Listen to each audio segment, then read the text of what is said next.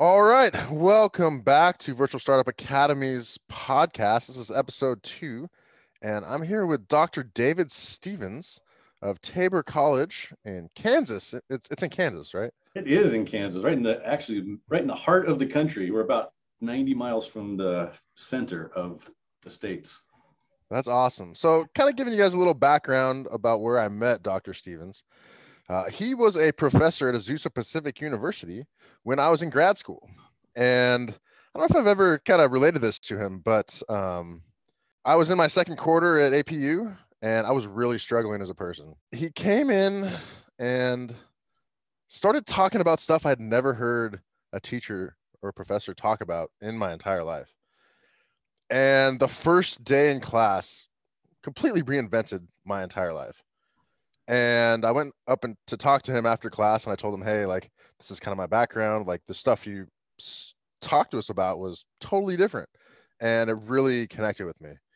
And that was the start of my life turning around. And I'm really grateful that I managed to get into your class, and it was just the best thing that ever happened to me. So thank you for that. It was amazing. That's a great way to start a podcast. Yeah, throw me off my game by bringing tears to my eyes. Thanks a lot. Yeah. So tell me, what's your background in education? What's your current role? What are you doing today? Well, so I've been a teacher for about 26 years, and I started out teaching high school math. It wasn't long after that where I ended up accidentally in an elementary classroom because when my wife at the time wanted to move to Southern California, so I was teaching math up in Benicia, outside of San Francisco. We moved down to Southern California and found out that the job I was planning on taking wasn't available. The math teacher decided not to retire, so I took a fifth grade class. Long story short, at the end of the year, one of the principals called me and said, hey, that job is open. You ready to move over here? And I said, nope. Fifth grade was the most fun I've ever had in my life. And I stuck with it for about 9 years. And one of the things I realized even back then was the fact that in my own teacher training, early on teaching fifth grade, I realized this, that in my own training, I had no idea how brains worked. I knew all the methods. I knew all the tricks of the trade. Felt like I was a pretty good teacher, but I just felt like I wanted to know more. I wanted to know how brains actually function, what causes brains not to function well, what environments cause brains to function best. And so I just started studying and I just got kind of hooked. And I was studying. And I couldn't stop. And it would change everything about the way I taught, change my entire classroom setting, environment, everything, to the point that principals started telling me to stop doing what I was doing. I had one principal that literally came into my classroom and said, hey, you need to get your kids separated, put them in rows and get them to quiet down. And I said, that's just not how my math works. How are they going to debate? And she said, what do they have to debate over math? And I said, okay, you just don't understand how my classroom works. And at the end of the year, my students scored #1 in California. And we did that for 9 years in a row. And it wasn't long after that where my principal started saying, hey, do you want to come teach other teachers what you're doing? And I said, and I tried, and I did some in-services, but it's really not methodology. It's a philosophy of teaching, and it's a way of thinking about learning that changes everything about my classroom. And starting with an atmosphere of safety, freedom to speak, freedom to interrupt the teacher when they don't understand something. It's a very funky philosophy that a lot of people just don't get. And so doing teacher in-services were kind of a waste of time. At the end of the in-service, people just wanted to debate me on my ideas. And so I just realized this was something that was going to take time to influence anybody who's already an educator. So when I got the opportunity, Point Loma Nazarene University, they recruited me to come teach their teachers how to teach math. And because I knew a professor there who really loved some of the stuff I was doing. And so they made me an offer I couldn't refuse. And I was planning on doing that for a year, taking a year leave of absence, coming back to teaching. But I had such a blast influencing teachers who weren't in the classroom yet and getting their heads a little bit to think about things a little bit differently. And at that point, they're excited about it because once they've taught for 3 or 4 years, it's almost too late because they've got their own methodology and their ways of doing things. So influencing veterans is almost impossible. Influencing the newbies before they start is actually really fun. And so I've been doing that now for the last 16 years, teaching in higher education. So I taught at Point Loma, then I went to Pepperdine, then I went to Azusa Pacific where I met you. And Azusa Pacific ran into some financial problems, so I was not able to start up this new Master of Education in Neuroscience and Trauma that I've had in my head for about 12 years that I've been wanting to launch. And so I had that opportunity at Tabor. And so I came to Kansas and launched my program about a month ago. And that's what I'm doing now. So I've spent the last, 14 or 15 years in teacher training. And now I have the opportunity to move out of my associate dean role into the director of my Master of Education in Neuroscience and Trauma. And now I can hopefully influence veteran teachers, actually all teachers, and influence their thinking and the way they do things, especially working with students who have learning disabilities, challenges, or stress and trauma that has affected their learning. So that's where I am now and loving it. That's pretty amazing. You're the only teacher in this entire business who has ever said the word neuroscience in a classroom. And I really related to that because at the end of the day, what are we doing? We're training brains. And if you're not talking about neuroscience in conjunction with training brains, you're probably missing something. So, yeah, I'll tell you, it was so exciting to me that I actually, while I was teaching at Pepperdine, I went back to school after I got my doctorate at University of Southern California. And then I went and worked on my certificate in neuroscience at Harvard just because it was so fun to me. I just couldn't get enough of it. And so once I was done with the work at Harvard, I just thought, yeah, this is stuff every teacher needs to know. And, you just get kind of throw your hands in the air. You think, well, how do we do this? How do we change teacher preparation? Well, I'm starting small with my program of 34 students, and we'll see where it goes from there. That's pretty great. I'm excited for you. Yeah, thank you. So teachers and administrators talk a lot about things like student engagement, buy-in in the classroom, ownership in the classroom.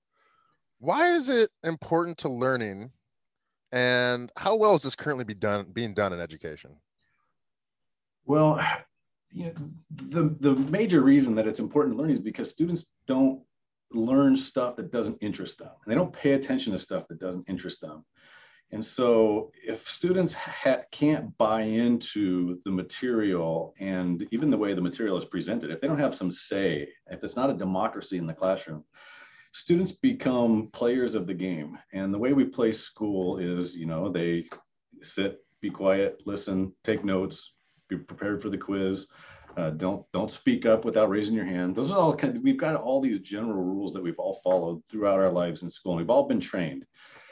That's part of the problem is we haven't been trained to pay attention. We haven't been trained to listen, and listening is an actual skill that needs to be taught. And it's not even a subject at school. We don't teach kids how to listen. So kids don't even know how to pay attention. And so if we want them to buy in, if we want them to actually be engaged in what we're teaching, they really have to be an active participant in everything that they're doing so that it is theirs. So they have some ownership in what goes on in the classroom. Everything from the classroom rules to the enforcement of the rules to the rules of engagement. How do we speak when the teacher is speaking? How do we ask questions when the teacher is speaking? How do we actually engage with other students we disagree with? How do we listen? And how do we listen with ears that help us learn from other people's differing ideas? So without buy-in, kids aren't really learning. We just assume that they're learning when they sit there and nod their heads like they're paying attention when they're really not. So I think it starts with that. I think if we want kids to buy into their own education, they have to really love what they're doing, see the importance in it, and then you'll get buy-in. So as far as what I'm seeing, I can tell you right now, I went back and thought about this. I've been in more than 300 classrooms to do observations because, for 12 years, I was supervising student teachers and going into classrooms all over the place. I was the director of clinical experience at Pepperdine. So I've been in a lot of classrooms, more than 300. And I can literally think of one or two classrooms that really had the students engaged in a way that they were buying in and that they were feeling that they had ownership, and where the teacher wasn't doing everything. It wasn't fully controlled by the teacher. And so one was a math class at San Clemente High School in California, and one was an elementary class. And I can't remember where it was, but the teachers were phenomenal. But when you think about it, in all of those classroom settings, I only saw 2 or 3. That's pretty amazing. That's pretty small. That just shows me that we're not doing it right. We're not teaching teachers the right skills to actually reach all students, because the system that we are teaching teachers to succeed in, well, think about it. Most people become teachers because they like the game.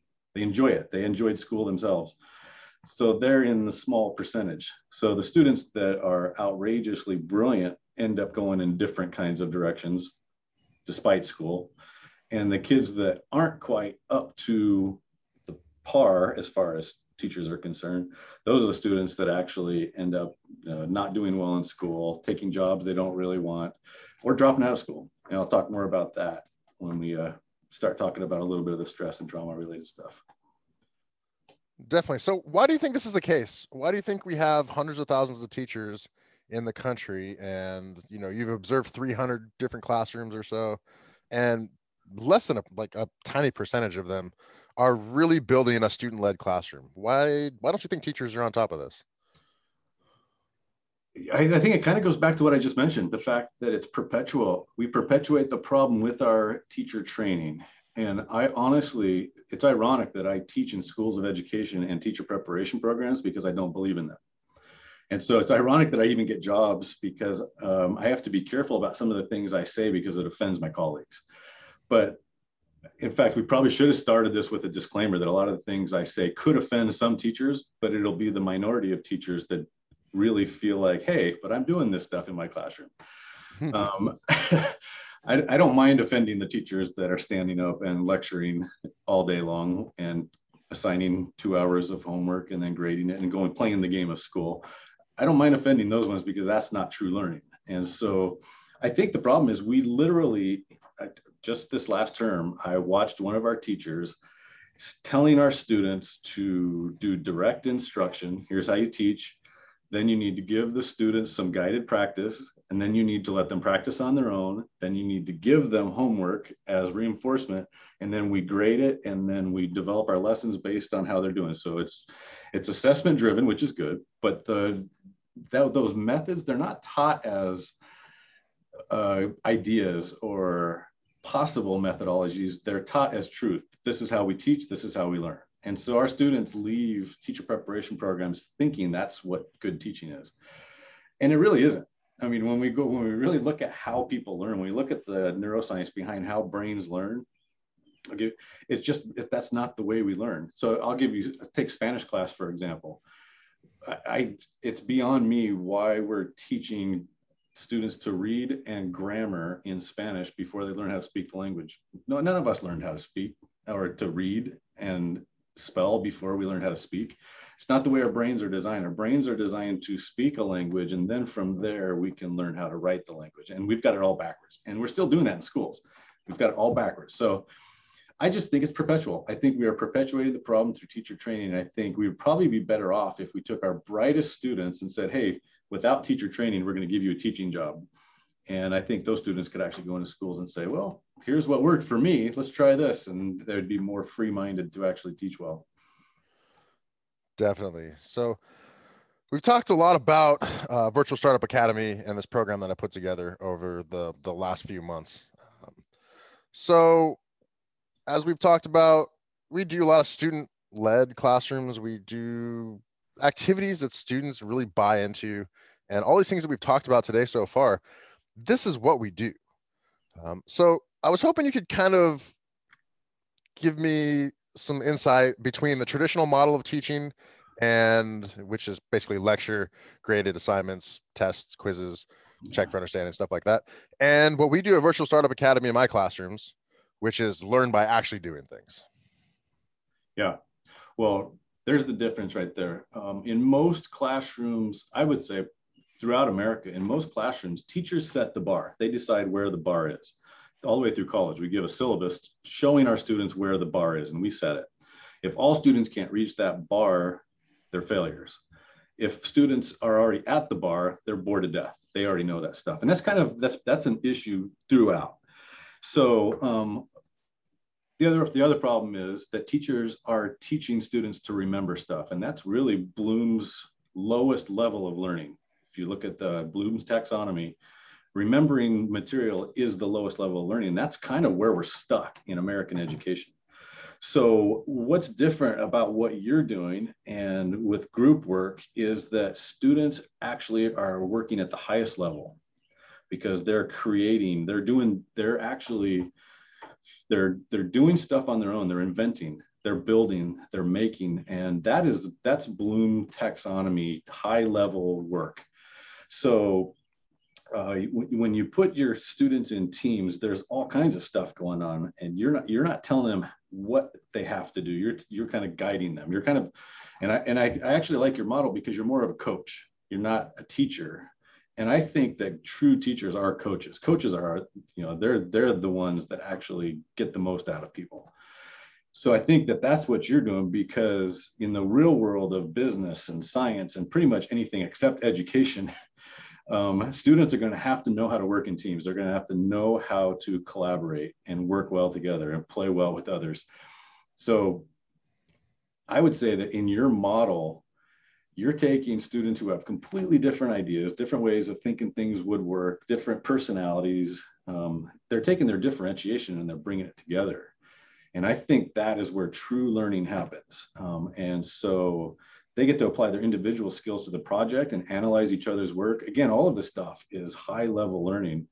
And when they get to do this, when they get to disagree on things and then come together and see how other people's strengths add to their project, it's something very different happens in the learning process that actually engages the amygdala, and it starts engaging their emotions and it starts attaching emotions to the learning event that they never forget.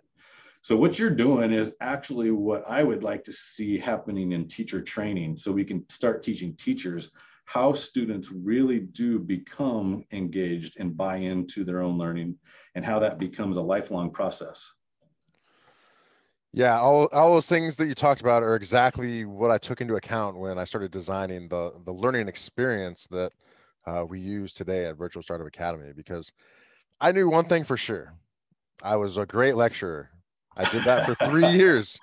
And I taught these kids so much cool stuff about business, and I had these fancy slides, and we took quizzes and awesome graded assignments and all kinds of fun stuff.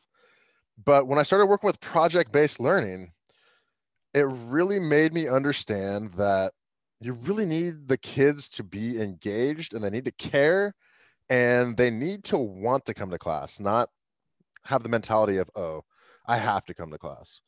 Yeah. And getting to come to class versus having to come to class is the big difference. Yeah. It's exciting to have kids, come to a place where they break down your door to get in. Yeah, and they will not leave. They will not leave. Well, here's some more irony for you. I am a professor of teacher preparation programs, and I myself hated school growing up. I couldn't stand school. I just really, getting to school, I would drag my feet. I would literally sit in a math class in high school reading a physics book because that stuff interested me, and the math teacher that was lecturing me did not interest me. So I never liked school. I think my distaste for school actually helped develop a lot of my ideas for teaching.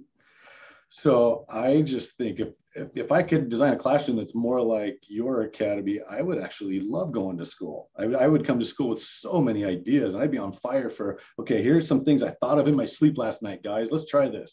And if nobody liked it, I would have fun debating it and engaging in that conversation and trying to influence others. That's how you develop your leadership skills. We're not doing that in school.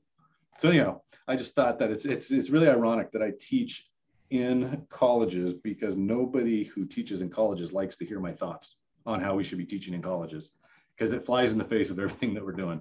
So that's why I was so excited to see what you're doing. When I got to see some of the stuff you sent me online, I was like, yay, Greg, I love the way you're thinking, because this is how we engage students. Yeah, you got to think different in this game if you want to change the world. So yeah, that's right. So let's kind of dig into your real expertise, which is neuroscience. We talked about a lot of things in the previous, few questions. How does these things create a difference for how students learn from the perspective of neuroscience? So I've mentioned a few things already, but one thing that keeps on popping into my mind is the fact that nobody likes to be told how to think or what to think. No one even likes to be told what to do. I mean, as human beings, even in a work environment, no one wants to be told how to do their stuff. Everybody wants their own personality to come out in anything they do. And so that's just natural human tendency. We all just kind of want to be able to add our stamp to whatever we're doing. And so it's just our natural human instinct. And so I think that one of the problems that we've done is as teachers, we put our stamp on how it's going to be done in the classroom. And when you look around, you've got 32 stamps out there. Why can't they all have their own stamp and put their stamp on the stuff that we're doing? So I won't get into the details of the neuroscience on why that is, but there's so much proof that when students can put their stamp on their work, they become engaged and they start to enjoy it. So from a neuroscience perspective, that's something that really needs to start changing in the way we educate. Also, I mentioned listening, and listening is a really big deal because and mostly for young boys in elementary school, young boys don't know how to listen, and they need to be taught how to listen. And that's a skill that will actually benefit them through life, not just through school, but in their relationships. And so most kids have an attention span of about 7 to 10 minutes, all the way through high school. And that's kind of the range, is about 7 to 10 minutes. Yet we lecture and speak for 20 to 50 minutes. So anybody listening to this podcast right now probably is finding that, hey, it's hard for me to really pay attention to this Stevens without really focusing my attention on him, because that's just the way we've been trained in school. We haven't been trained how to listen for extended periods of time. And so we need to actually start realizing that our students can listen and be fully engaged to us for about 7 to 10 minutes. Then they need to start doing their own thing. We either need to change topics or get them working on something, or doing their own thing, or working as a group. And it needs to happen pretty quickly, or else you start to lose them. So when you walk into your typical college classroom, if you go in at the 50-minute mark, you'll see that most professors are still lecturing. And I can guarantee you there might be 1 or 2 out of 30 students that are fully engaged and getting something out of that. So according to neuroscience, I think lecturing needs to be rethought. The way we stand up and do direct instruction, that all needs to be rethought. Here's the best thing that I have learned in all of my study of neuroscience. When you actually get students to explore something without too much direction, and they make a discovery on their own without too much help, something really crazy happens in our brain. It is phenomenal because we can measure it. With today's technology, we can actually measure what happens when a kid makes a discovery, or an adult or a young adult make a discovery. The chemicals that start flowing is similar to what happens when you take a drug like cocaine. Dopamine and all other chemicals, serotonin, all these chemicals that actually are feel-good chemicals in your brain start to flow when you make a discovery. And so what's really awesome about that is that if you can help a kid to see where his potential is, tell him the truth about him or herself so that they're willing to take chances and make mistakes, and after a few mistakes, figure it out and to make a discovery, that feeling they get is something that they want more of, because it created a joy that they want more of. And so that feeling of joy through discovery actually becomes addictive if you're a good teacher or a good coach. So as a teacher, if I can put a kid in a situation that's just above his threshold of understanding, knowing that he's going to make mistakes, according to neuroscience, if he is not only allowed to make mistakes, but expected to make mistakes through trying, through effort, using his abilities, knowing that he's going to get there eventually so that it's safe, then when he gets there and makes that discovery, as a teacher, I can just sit back and watch him love learning and watch him become a lifelong learner before my eyes. And I've got, as a elementary or high school teacher, I have a whole year to do that with these kids that have never really felt that before. Even my A students, in my classes, even in my college classes, I taught a college math class this year, and it was really cool because it's the intro to algebra really is what this class is for all the students who were not good math students in high school. I asked to teach this class because I wanted these kids that never got to experience mathematical success. And everyone was at a different ability level. And so I had to design a classroom where they all worked at their own pace and did their own thing. And it was really fun to sit back and watch students when they figured stuff out and say, man, I could never get that in high school. And I was like, that's because you never got multiple attempts to try something. You get your F the first time, great. Figure it out. Go figure it out. Go work with Cindy over there in the corner. She figured it out last week. They come back to me and they show me how they did it. And they're like, man, she actually had a better idea than you had, Stevens. And I'd be like, I know, she should be teaching this class. Isn't that cool how you guys figured that out? And all of a sudden their self-esteem starts shooting up. They're like, I can do this stuff. Why couldn't I do it in high school? They just weren't in a situation where they had the opportunities to do it. So by the end of my math class, every single student, all 19 of them, were at the level that I wanted them to be. And I wasn't even teaching anything. I never stood up front and told them how to do it.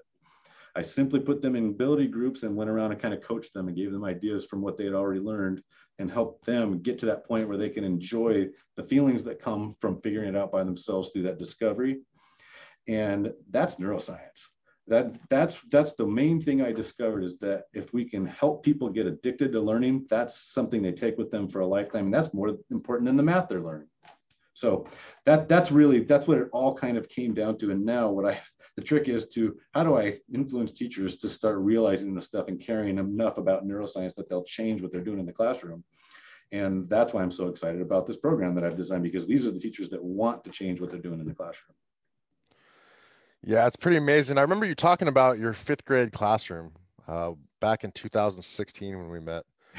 And I never forgot those things that you talked about, that you just described. And it took me a while to figure out how to do it, because I was always in a virtual environment, an online high school. So it took some time, but I definitely figured it out. And all those things that you just discussed, I've seen them in a classroom. I've seen the kids get addicted to coming to class and learning because they're in charge. It's a total different paradigm in the world of education. Yeah. They go out and find the information. They go out and decide how they want to present. They go out and decide what images and what content they want to learn. And it's exciting. It's exciting to the point that it almost becomes annoying, because they love your classroom so much you can't get rid of them for your break time. You don't get any breaks. Yeah, I literally had kids asking me, "Hey, Mr. Keel, can we come in like later in the day and meet with our teams? And can we meet on the weekend?" I'm like, "The weekend? What is wrong with you guys?" But it literally happened. It does. And yeah, and I interviewed one of my former students a couple weeks ago. That's my podcast episode 1, and he just described, the process of, look, we loved coming to class. We loved working with these other teammates that she had, because at my old school, everybody's spread out over the state. It's all online. So nobody knows each other. And my class is literally the only class that was at that school where kids got to come together and meet each other and build relationships and build community. And community is everything. So that's kind of my next question. What's the role of community in the classroom, and how do we work with that? Yeah, well, building community has always been an issue, but never more so than today in our techno world where these kids are living in a cloud. Today, community almost has to be taught in a way, because I'll never forget a time I went to my daughter's, a few years ago, I went to my daughter's softball party at the end of the softball season. And it was a pool party, and all the parents were outside sitting around a table. We're eating hamburgers, and I looked over, and there were no girls in the pool. So I was like, "Where's my daughter?" I went inside. They were all sitting in this big L-shaped couch, talking to each other on their phones, sending each other pictures, and they weren't saying a word. And I thought, oh my goodness, we're raising kids in a society where they don't even know how to be a community. They don't even know how to function as real human beings. And I almost wanted to take all their phones away and say, get outside and go be kids for a while. So I think building community is, if you're going to teach the way you and I are talking right now, the first step is to build community, because a lot of kids don't know how to function well in a community. And I think one of the most important things we have to do is teach kids how to be different. Because being different isn't safe. If you look at the neuroscience behind being different, when you're not safe, you go into fight or flight mode. And you actually are causing stress hormones to flow in your brain. So I'll give you one example. If in a classroom, in a typical classroom, if a teacher asks a question about something they had read or done for homework, it causes stress to all of the kids who either didn't understand it or didn't do it. So just by asking a question, a teacher can cause so much stress that it actually causes enough cortisol to flow in a kid's brain that it can become damaging if that happens, and it can cause scar tissue if that happens over and over throughout a school year. So teachers are actually doing damage to kids' brains without even knowing it.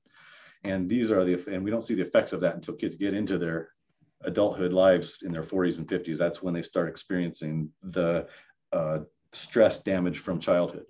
But we're not going to get into that for this podcast. We'll save that for another podcast. But anyhow, that's just one example of how a classroom is not safe. So we need to create a situation in a classroom that students feel safe always. They can ask questions, they can be wrong, they cannot have the answers when it's asked, when a teacher asks a question. It just needs to be safe. That's the beginning of community, because in a community, if you don't feel safe, you can't interact in safety, knowing that your ideas can be different. So one of the first things we need to do as teachers, I believe, is to teach kids how to see others' differences not as wrong, because that's our human tendency, is to see other people's differences as deficiencies. So kids need to learn early on that differences are not deficiencies, they're strengths that we don't have. So if a kid is different, say if I'm a fifth grader or even a ninth grader and someone else has a different opinion than mine, teaching them how to reflect on, I wonder why he thinks like that, or I wonder why she has that idea. So kids need to be taught that, you know, our backgrounds, our life experiences influence our ideas, and everyone brings something different to the table. So in a community, we respect those differences as strengths we don't have, and so we can work well together. If we're doing a business project or a math project or a science project, it doesn't even matter. If I have the ability to listen to an idea or an opinion that I don't agree with and try to see the value in it, I become an active participant in a community because I become empathetic. And that is the way we teach kids how to not just empathize with others, but love others. Because one of the problems I have with education is we're teaching everybody to tolerate. Tolerance is a big deal in education. How do we tolerate people who are different? I want them to go beyond tolerance and actually learn to love those differences, because once you love those differences, you start to love the person and you become an active, fulfilling community member who makes others better. That becomes a really strong community. And so I feel that community is probably the number one most important aspect of teaching that I want to accomplish as a teacher, because that's a skill. If a kid can learn to function well in a community, they become an active community member when they get out. And I don't even care what math they learn if they learn that skill. So when you ask the question about community, I honestly have given lectures in class over weeks on community, because it's really hard to get people to think differently about how they are actively involved as a community member. Definitely. And that's everything at Virtual Startup Academy. And we've talked about this in great detail. And I think that's what excites me so much about what you're doing, because honestly, if a kid is in your academy, the skills they're going to take, it doesn't even matter what content they remember. If they have those skills, they can be successful at anything they do in life.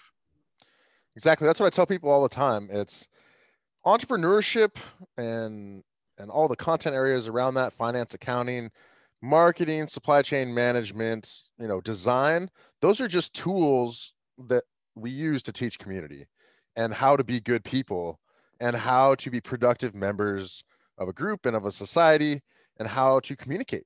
And that's just the best way that I've found to do this in education. Yeah. And honestly, it didn't take me long to get excited when you first shared what you were doing. Automatically, I was like, okay, I was on board. And then when I really looked into what you were doing, I realized, man, you are teaching kids how to work and play well together, how to actively listen and participate, and then how to act. And one of the big things is, how do we acquiesce when we disagree? That's what they learn that in building projects like the ones that you're doing with your students. And so I think what that does is it helps a kid find their place. You know, this is who I am. This is what I'm great at. This is what I'm not great at. And so this is how I can actually be an active participant in this world and do well. And I think that's awesome. Yeah, that was my specific goal with all of this. And based on the feedback I've gotten from students, I've had students who were afraid to come to class, who were afraid to talk to other people, who didn't even come to class even. And you put them in this little group, this community, and let them work with each other and learn from each other and debate with each other. And all of a sudden, all these little light bulbs in their brain just flip on and they're excited to be alive even. And I love it. And you know what? It becomes even more fun when you know the neuroscience behind it, when you see the light bulb go off, because if you think about it, something actually clicks and information actually reaches the hippocampus and goes to the thalamus and then gets sent to the right place in the brain where it's supposed to be stored. And it actually makes sense because once it reaches the cortex and makes sense with things that they already know, all kinds of great feelings start occurring because of the good chemicals that flow. And the exact opposite happens when a kid is asked a question, doesn't know the answer, and is hiding behind the kid in front of him, trying not to make eye contact with the teacher. The exact opposite chemicals are flowing, and learning can't happen in that environment. That kid cannot learn. So in your academy, these kids actually have the freedom and the safety to explore and make mistakes and do things as a team. And nobody's ridiculed for it or made to look like an idiot for not being able to do something. It's a safe place to actually discover and enjoy those good feelings. Why can't we make all classrooms like this? You know what? I ask that question all the time and I know the answer. We've perpetuated a problem that is out of control. We probably won't ever be able to fix it unless we get rid of teacher preparation programs altogether. So what you're going to have to do now is grow this thing so big that everyone in the country gets a chance to have a little taste of it. Definitely. That's the plan. Okay. That's the plan for sure. What about motivation? So kids need to be motivated. How do we currently do this? And how is what we do at VS Virtual Startup Academy a little different? Yeah, and we've already touched a little bit on this because right now the biggest motivator we use in school is grades. And there are only a few of our students, maybe 3 or 4 out of an entire class of 30 are truly motivated by grades. The rest actually are motivated by things we don't even really know about because it's really personal to each specific child. But the fact that we've been using grades to motivate for so long is also something that kind of baffles me because grades shouldn't be used as an end in and of itself. It should be used for teachers to know where their students are so that we can actually develop activities and events for them specifically to help them with the skills they're not getting. So if I did give a quiz and a kid got an F, that would just show me that as a teacher, I'm failing somewhere. It doesn't show me that they don't know something. It shows me that they don't know something because I'm not putting them in situations for them to learn. And most teachers don't use grades like that. Most teachers will give a kid a C and let them move on. When you give a kid a C, how can you teach them something new the next day or put them in a new situation the next day when they haven't mastered what they were supposed to know yesterday? All you're doing is streamlining them for failure and teaching them that they're a failure because they need to master whatever it is that they need to master and experience that feeling of mastery and enjoy the good feelings that go along with that, attach an emotion to it, and then they're willing to jump in and try something new and learn something new. That's the way we should motivate. We can use grades as a motivator because we're never going to get rid of grades in school. Or we can use smiley faces, or we can use whatever it is that we want to attach to success. But kids need to experience the feeling of success before they move on. So grades aren't being used correctly, in my opinion. They can be motivators, but they need to be motivators for all students, not just the 3 or 4 students who love getting the A's. Okay, so that's where I think we're doing it wrong. When students are motivated out of their desire to feel success, it's completely different, which is what I like about what you're doing because, students are working as a team. They're going to experience success as a team. That's the way it works in the real world. I don't know of a single profession where you're on your own working in complete isolation without relying on others for your success. I can't think of too many. There may be 1 or 2 ideas we could come up with it, but I'd have to really scratch for it to find a profession. Most of your students, I would say probably 95 to 98% of all of our students are going to be in a profession where they need to be able to collaborate and work with others to find success and to experience success. And if they don't know, if they're not motivated by that feeling of succeeding with a group and with others, they're not going to work well with others when they get into the real world. If they're used to being in isolation in the classroom and competing with others for the top grade in the class, those students usually don't do well in the real world because others don't even want to be around them. We want to teach our students to actually bring others up, and we want to teach them how to try to be like the ones that can bring us up, so that we know how to function in a system like that. And if students are motivated by the fact that we're only as strong as our weakest link, that really changes the way they take on any project as a team member. So I'm hoping that you're even doing that. I haven't actually had the opportunity to go in and watch in person, but I'm hoping that I would see students in a group thinking, okay, we are only as strong as a team as our weakest link. And so whoever is not getting it, we need to help them get it and help bring them in and look for what it is they bring to the table. Because everyone has something to bring to the table. And so that is the motivation I want to see in my classrooms. I want my students to be self-motivated, because once they learn to become self-motivated, great. That's a lifetime achievement that they're always going to appreciate me for. Definitely. And that absolutely happens in our classrooms. You talked about grades, and I take a completely different approach to grades than anybody other than you that I've met. So in our classrooms, it's okay not to produce good work at the start. They understand this. What we're all about, rapid prototyping. So I have kids writing business plans in a group, in a class session, like 4 to 5 page business plans in one class session, hour and a half. The way I grade and the way I teach my teachers to grade is do it as a group. Make it verbal feedback. Don't have them turn it in and give them a bad grade and then write a bunch of comments that they're not going to read. Go in during the class session, show them what can be better, give them the chance to figure out how they're going to do it. And then at the end of the day, everybody gets 100% because you've given them your feedback already and they've already fixed it. And this is completely different than anything I did before. And it works really, really well. Yeah. Well, I'll share a quick story with you. You can edit this out if it's TMI, but one of the things that I learned real quick in education is that I'm required to give grades. So I had to give grades, and that just didn't resonate well with me. And so during my first week of teaching high school math, I will never forget this. This kind of changed my philosophy of grading forever to this day. A kid named Miguel, at the end of the week, I gave him a quiz, and he took the quiz. He got 1 out of 10 correct. And so I'm collecting the quizzes, and I went over and I put the grades in the grade book while they were working on something else. And I came back and I realized, Miguel couldn't even look at me. He couldn't even make eye contact with me because he was so embarrassed about his grade on the quiz. And so I started thinking about it. I was like, you know what? This is Miguel's life. I was told that he was no good at math by the other teachers who had him. And this is his identity. And I thought, I'm going to go talk to Miguel and let him know it's okay. And so I gave him the quiz back and I said, Miguel, hey, I'm really sorry. And I could tell he was getting nervous because he's actually blushing a little bit. I said, Miguel, I'm really sorry that I didn't find a way to help you understand this stuff. I said, I'll figure it out over the weekend, and I'll give you a new quiz on Monday. And then I was like, you know what? Why don't you go talk to Cynthia, who does sit in the back corner? I said, go talk to Cynthia and ask her about it.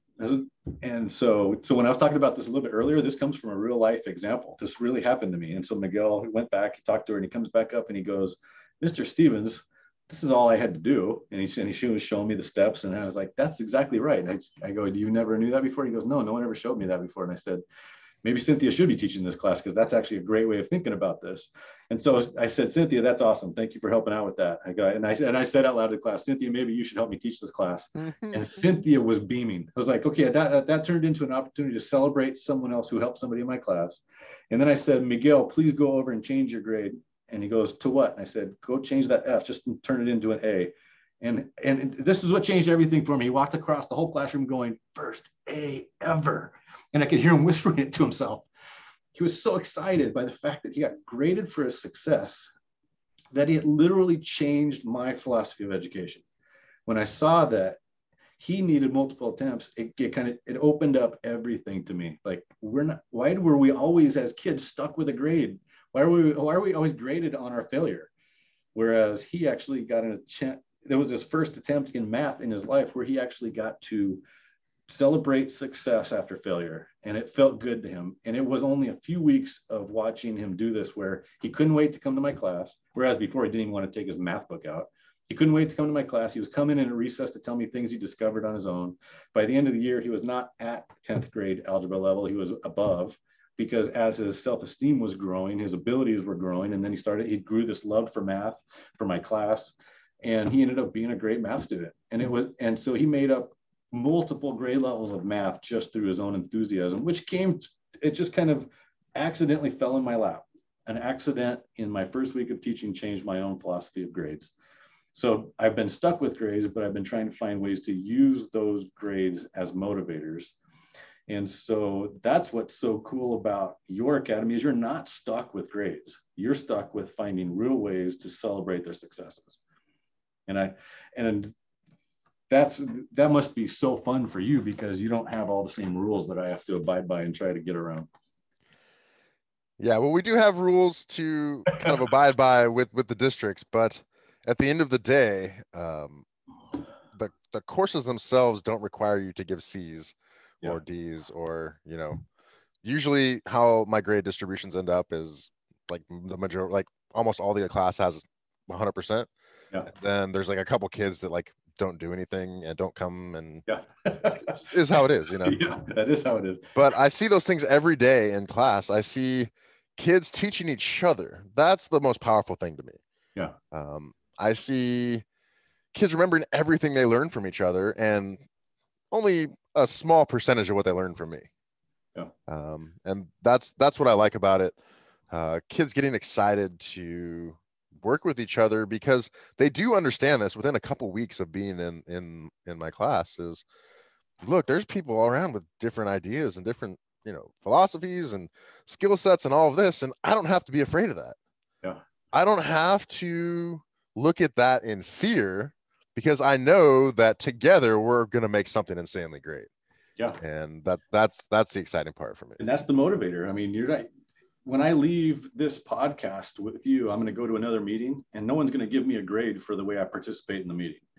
My motivation needs to come from the fulfillment I get for my active participation in that meeting. Whether if I don't participate, if I do participate, if I actually add to the meeting, or if I take from the meeting, but you're providing real life motivators for these students that actually will be taken with them for their lifetime. Whereas in the classroom, that grade means nothing. It really doesn't. Exactly. So last couple things here, and I'll let you get to your meeting.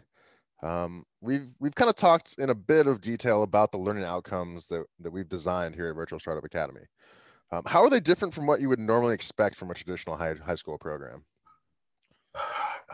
Well, first of all, they're real life. They're real life outcomes. They're the kinds of things that we want to see adults actually using in real life. They're not prescribed student learning outcomes that we see. I'll just use California math standards, for example. If you look at the California math standards for any grade level, I'll just take 4th grade, they are so detailed and they are so unattainable that either a kid gets it or they don't, because they're just outrageous.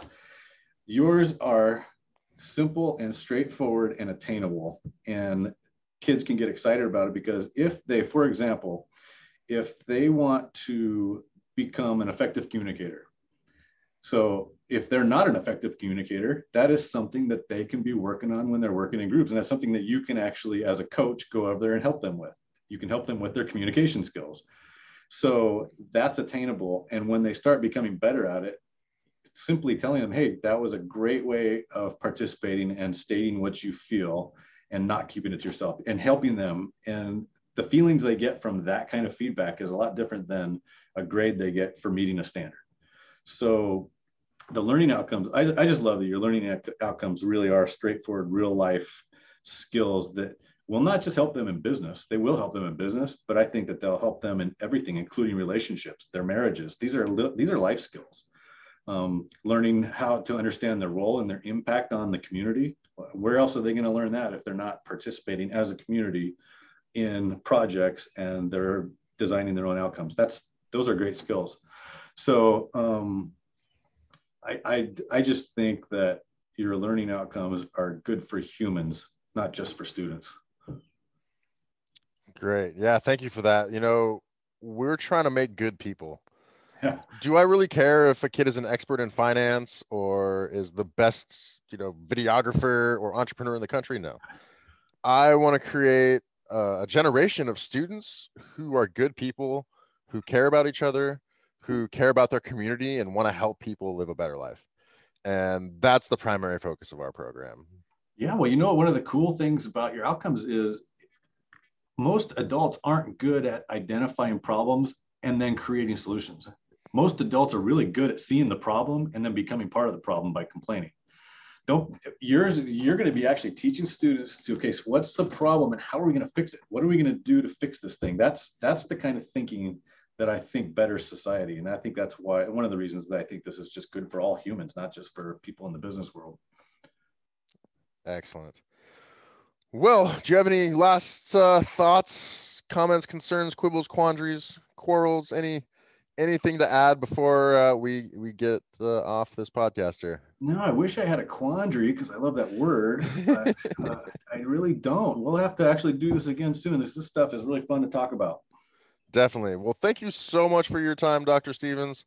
And, we'll be in contact a lot, and hopefully we can spread this across the entire country and do our little part in fixing the education system. Yeah, let's do our part. It's really good talking to you. Thanks for letting me be part of this. It's pretty exciting stuff. Right. Thanks. And everybody at home, again, I'm the CEO and founder of Virtual Startup Academy. You can find us at www.virtualstartup.academy and find all kinds of information, including my email and all of that. I look forward to speaking with you and getting ready to help your kids change the world. Have a great day, everybody.